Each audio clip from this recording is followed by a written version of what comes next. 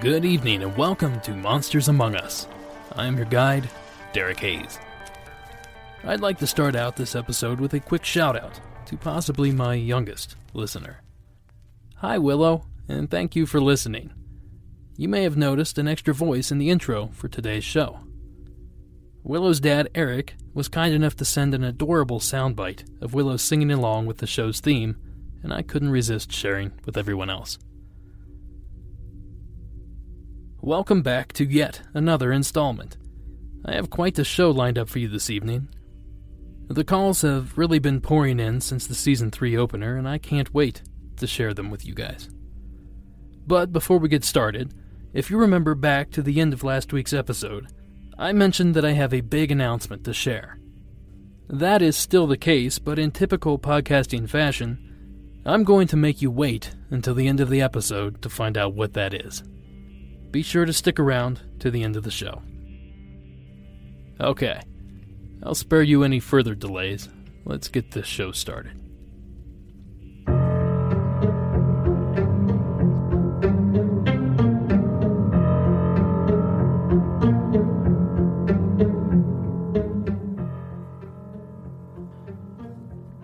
As I've mentioned several times in the past, I'm an avid camper, hiker, and backpacker.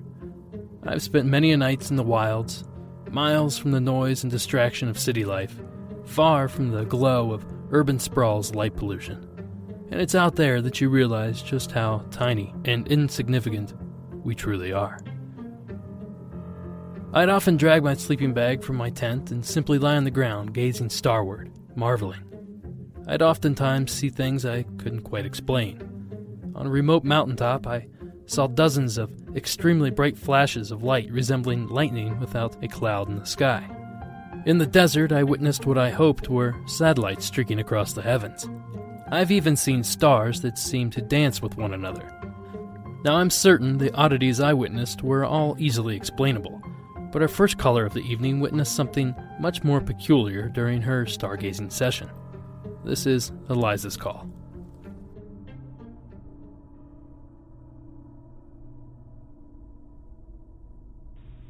Hi, this is Eliza, and I actually called last year at some point and told you a story about a hike that I did in Arizona and saw some lights in the sky, and so I actually am calling back with an update. I have another story for you, and this happened last fall. So fall of 2016 in September. Pretty crazy. Me and my husband were sitting in a hot tub outside. It was like beautiful out, crystal clear, cool. So the hot tub felt like perfect, and we were just talking and relaxing in this hot tub. It was at night, crystal clear night, just like stars everywhere. We were at our home, which is in southern Oregon, like way out in the country.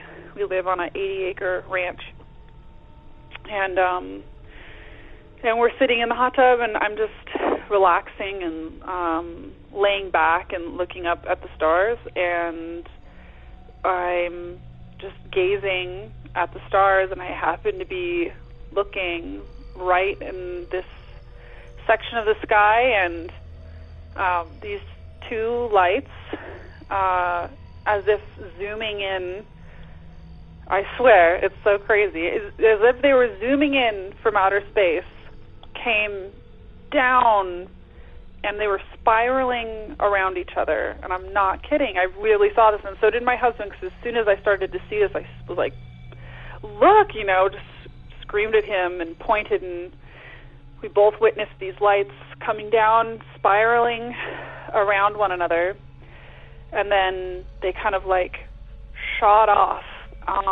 in different directions, and they were pulsing bright to dim, and I was crying. I was bawling. I was couldn't fathom, what we were seeing. And he saw it too, and we had a flashlight, and so I grabbed the flashlight and I just shot a beam of light at them, and just I don't know, I just felt like I just shot this beam of light, and I was saying thank you, I guess, because I just thought they came to say hi, or I don't know what it was. And I was shooting this beam of light, and I clicked it off, and as soon as I clicked it off from that same region of the sky, this brilliant bright green flash that lit up the sky, it's like it returned the blast of light. It was crazy. A green light, and my husband saw it too,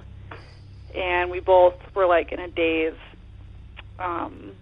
for a while after that. I mean, days of just trying to comprehend what that could have been. I have no idea.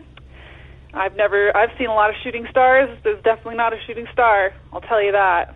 And I've never seen anything move like that in the sky. And that flash was unreal. So there you go. I don't know what it was, but it was amazing. And the quality of the lights was unlike anything I'd ever seen before. 100% true. And one of the greatest things that's ever happened to me in my life, by far. I'll remember that. And I'm so thankful that my husband was there too, because now, because even now with the distance of time of just 6 months or so, it's hard to believe that it even happened, and I doubt it. But so I'm really thankful he was there too, so I can always be like, did that really happen? And he's like, yeah. So there you go. All right, take care. Bye.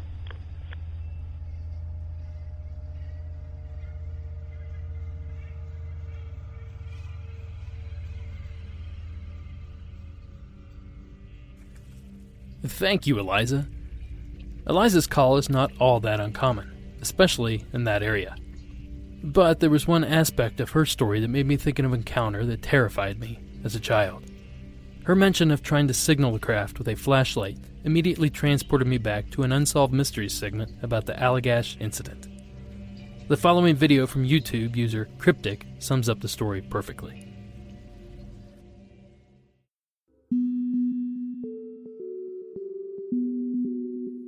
On August 1976, twin brothers Jack and Jim Weiner, along with their friends Charlie Foltz and Chuck Rack, were out on a camping trip.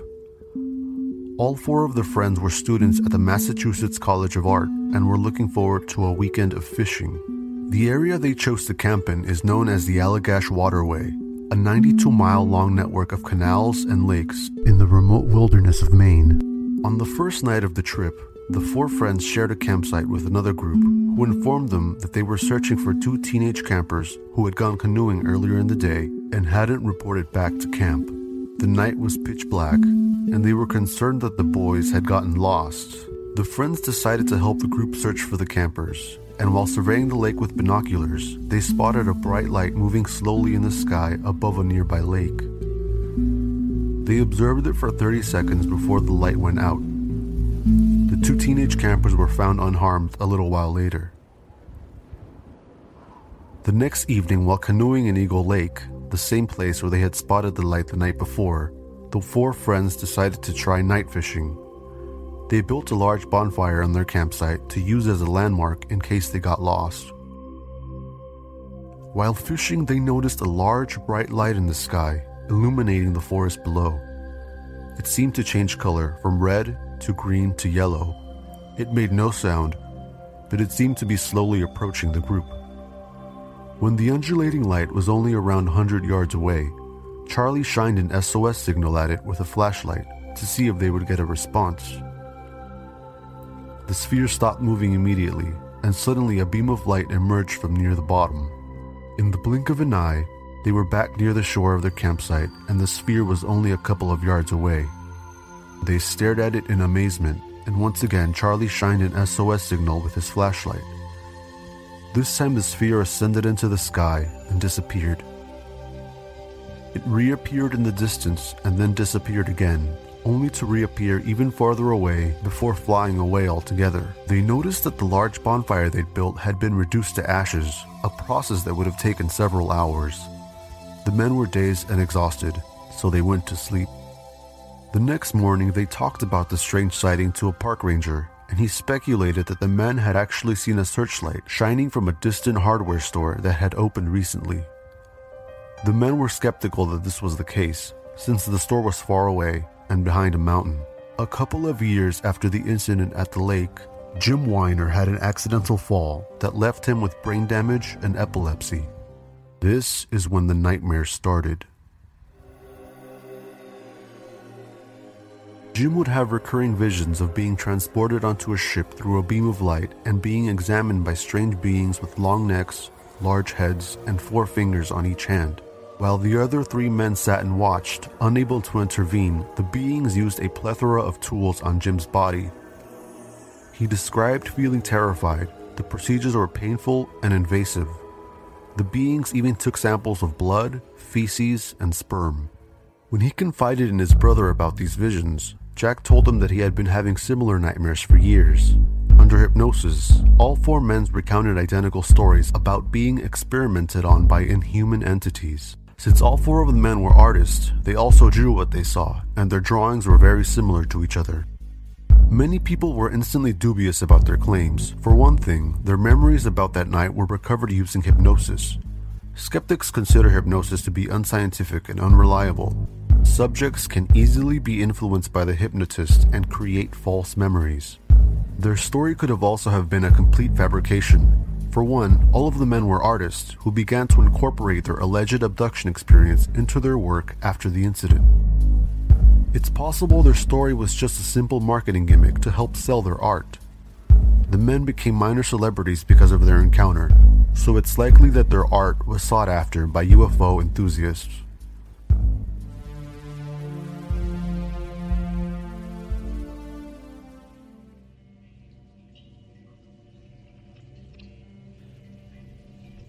The moral of the story here is, watch where you point your flashlight.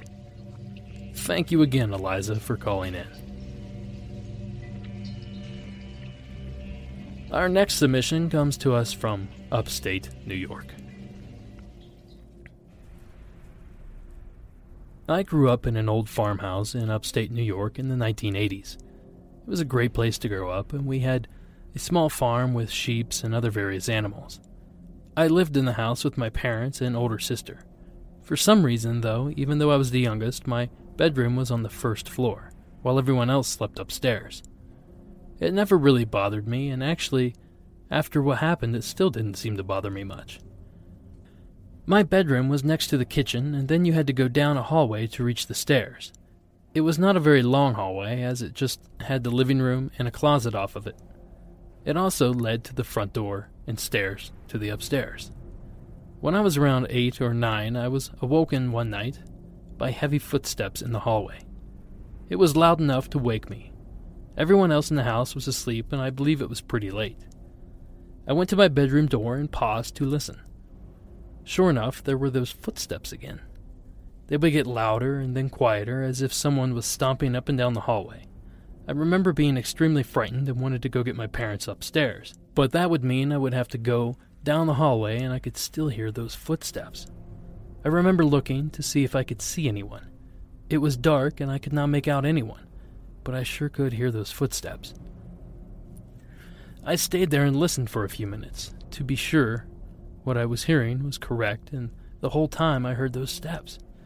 I decided to make a dash for the stairs to reach the safety of my parents' bedroom. I remember running as fast as I could, in the dark and all the way upstairs. I never saw anything. I went to my parents' room and woke them up. I told them I heard someone walking around the house, and my father went to investigate. Of course, he found nothing, and I slept in their room that night.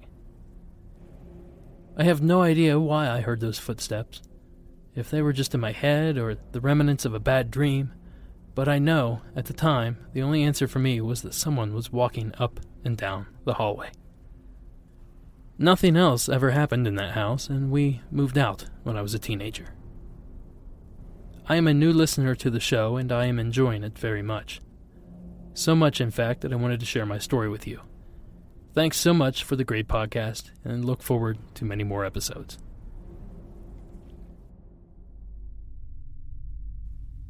Thank you for your submission. This is quite similar to the story I recently told when I was a guest on Into the Fray podcast. In my case, the footsteps returned night after night for several days. Luckily for me, the rest of my family lived in rooms across the hallway from me, so I was not forced to sprint down a hallway past a stomping entity. Thank you again for your submission. Before I play the final call for this episode, I wanted to revisit something from last week's show. If you recall, a caller offered up an explanation for a UFO sighting in Florida by a man named Fernando. In his explanation, he theorized that what Fernando might have observed was a helicopter performing rescue dive exercises. Well, Fernando has responded, and he sent the following. I just heard the first episode of Season 3, and you had a caller who offered an explanation to the object possibly being a helicopter, the CH-46. So my father and I actually discussed this option. Like the caller, my father was also a rescue swimming instructor for the Navy, stationed right here in NAS Pensacola. We discussed the possibility of the object being a helicopter with a searchlight, but we determined that the non-ballistic movement that the object displayed at the end of our sighting makes it unlikely to be a helicopter. When the object flashed and expanded, it appeared to be much larger than it had just been. The object then condensed in on itself and zoomed into a non-obscured point in the sky, and it was gone.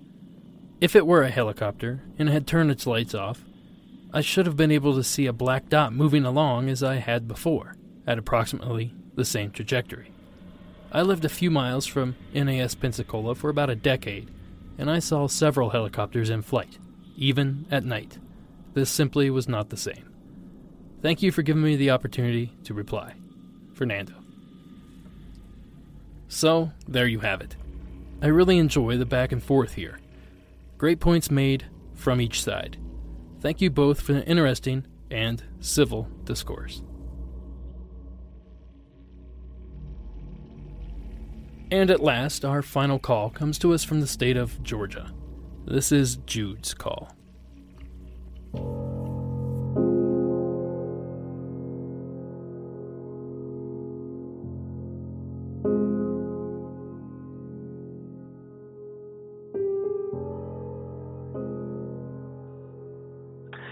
Hello, my name is Jude Cochran. It's been a long time since I last thought of this story that I'm about to tell you, but as I've been listening to The Monsters Among Us, I have felt the need to share this encounter with what I believe is my family's guardian angel. I have encountered this being only twice, once while awake and again while within a dream. It was Tuesday, September 11th, 2001. I had stayed up late the night before watching television and fallen asleep with it on. I woke to the sound of that fateful live-action news story and was transfixed by the spectacle before me. I watched over the next however long it was as the second plane crashed into the Twin Towers, and then, unable to look away, I watched as the two towers crumbled on the television. I remember having, at first, a feeling of disbelief, and then, as the truth of the attack set in, an overwhelming feeling of sorrow and fear. It was with these feelings that I finally left the den and ventured into the rest of the house for some late breakfast. It was a few minutes later that the encounter took place. I was sitting at my mom's piano, absent-mindedly fingering the keys, still a bit dazed by the whole ordeal.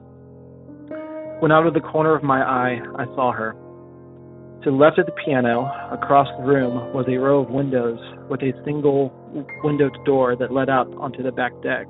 And there, standing on the deck, was a slight female figure with flowing light blonde hair and dressed in a wispy white gown.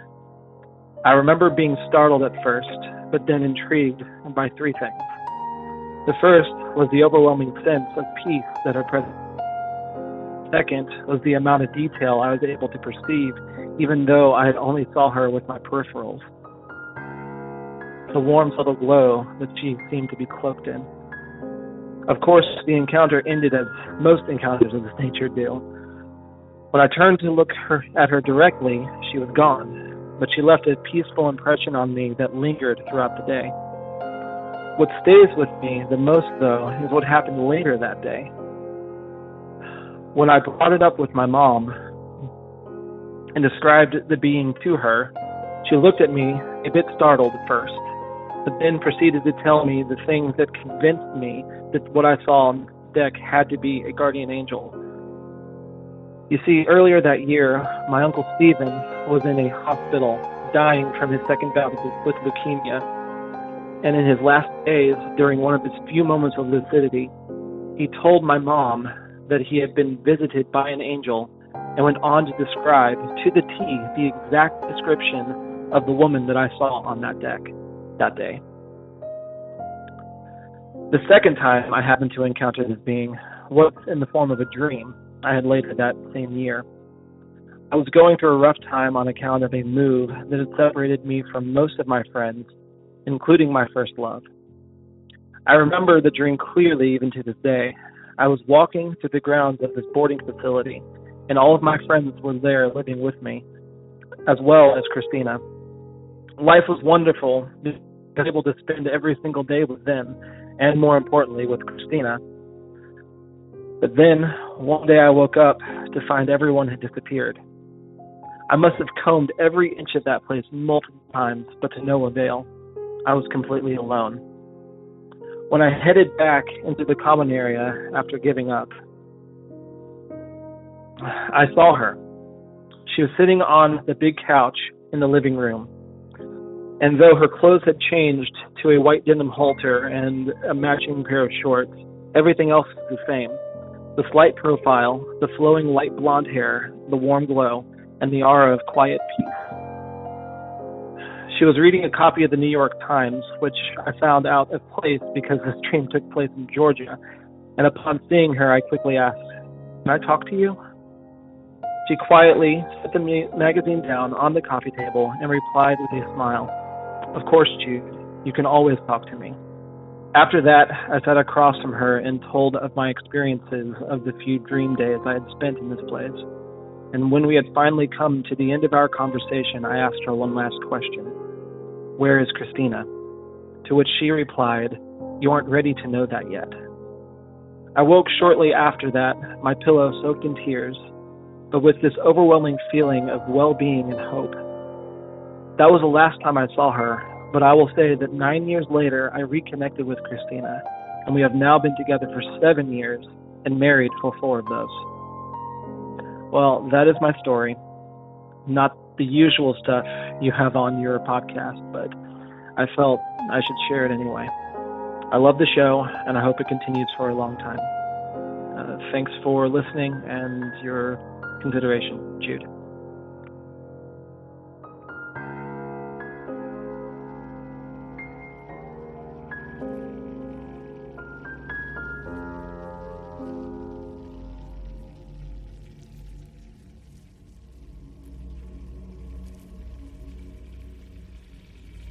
Thank you, Jude. Anyone that knows me knows that I'm not a religious man. I was not raised in a religious house, and I've never put much stock in deities of any kind. But that does not stop me from believing in a very similar story. The person that told me the following story swears it happened. I have no reason not to believe them. I will not reveal who this person is for reasons you will understand by the end of the story. When this individual was younger, say 20, he was repainting a motorcycle in a small room without a mask or any ventilation. I will not speak of how careless this action was, but hey, it was the 70s. Midway through the paint job, the fumes overtook him and he lost consciousness. The next thing he recalled was a large man with a huge beard dragging him from the room where he regained full awareness. The man asked if he was all right, then, in a very serious tone, uttered the words, "You can never tell anyone about this." The individual made a full recovery. I may not be religious, but I am superstitious enough to hide the identity of the man in my story, so perhaps that is saying something. I'm not sure how much my story has to do with Jude's, but I felt there was some sort of connection, something similar about the way everything played out in each story. But then again, maybe it was just the hallucination of a half-conscious man. Thank you again, Jude. I'm happy to hear that it all worked out in the end. And that does it for this episode. But before we part ways, I want to remind you to like the show on Facebook, Instagram, and Twitter. And while you're surfing the web, rate and review the show on iTunes, Stitcher, or whichever podcaster you happen to use. If you have your own story and you'd like to submit, the number is 888-608-NIGHT. That's 888-608-6444. Or you can contact me through the website at monstersamonguspodcast.com. Music from tonight's episode was provided by Mayu and Nature World 1986. Now, for the announcement I've been teasing. I'm very proud and excited to announce my new venture, a cryptozoology and paranormal-based subscription box called Cryptid Crate. The monthly box will send you 4 to 6 premium items all geared toward cryptid fans of all ages. Pre-registration for the box just opened, so head over to cryptidcrate.com to sign up for updates and discounts for the first box, which is scheduled to ship later this spring. I'm currently making arrangements with dozens of great artists and manufacturers, so sign up and stay tuned for further updates. This is one box you're not going to want to miss. And that does it for this episode. Thank you all for listening, and until next week.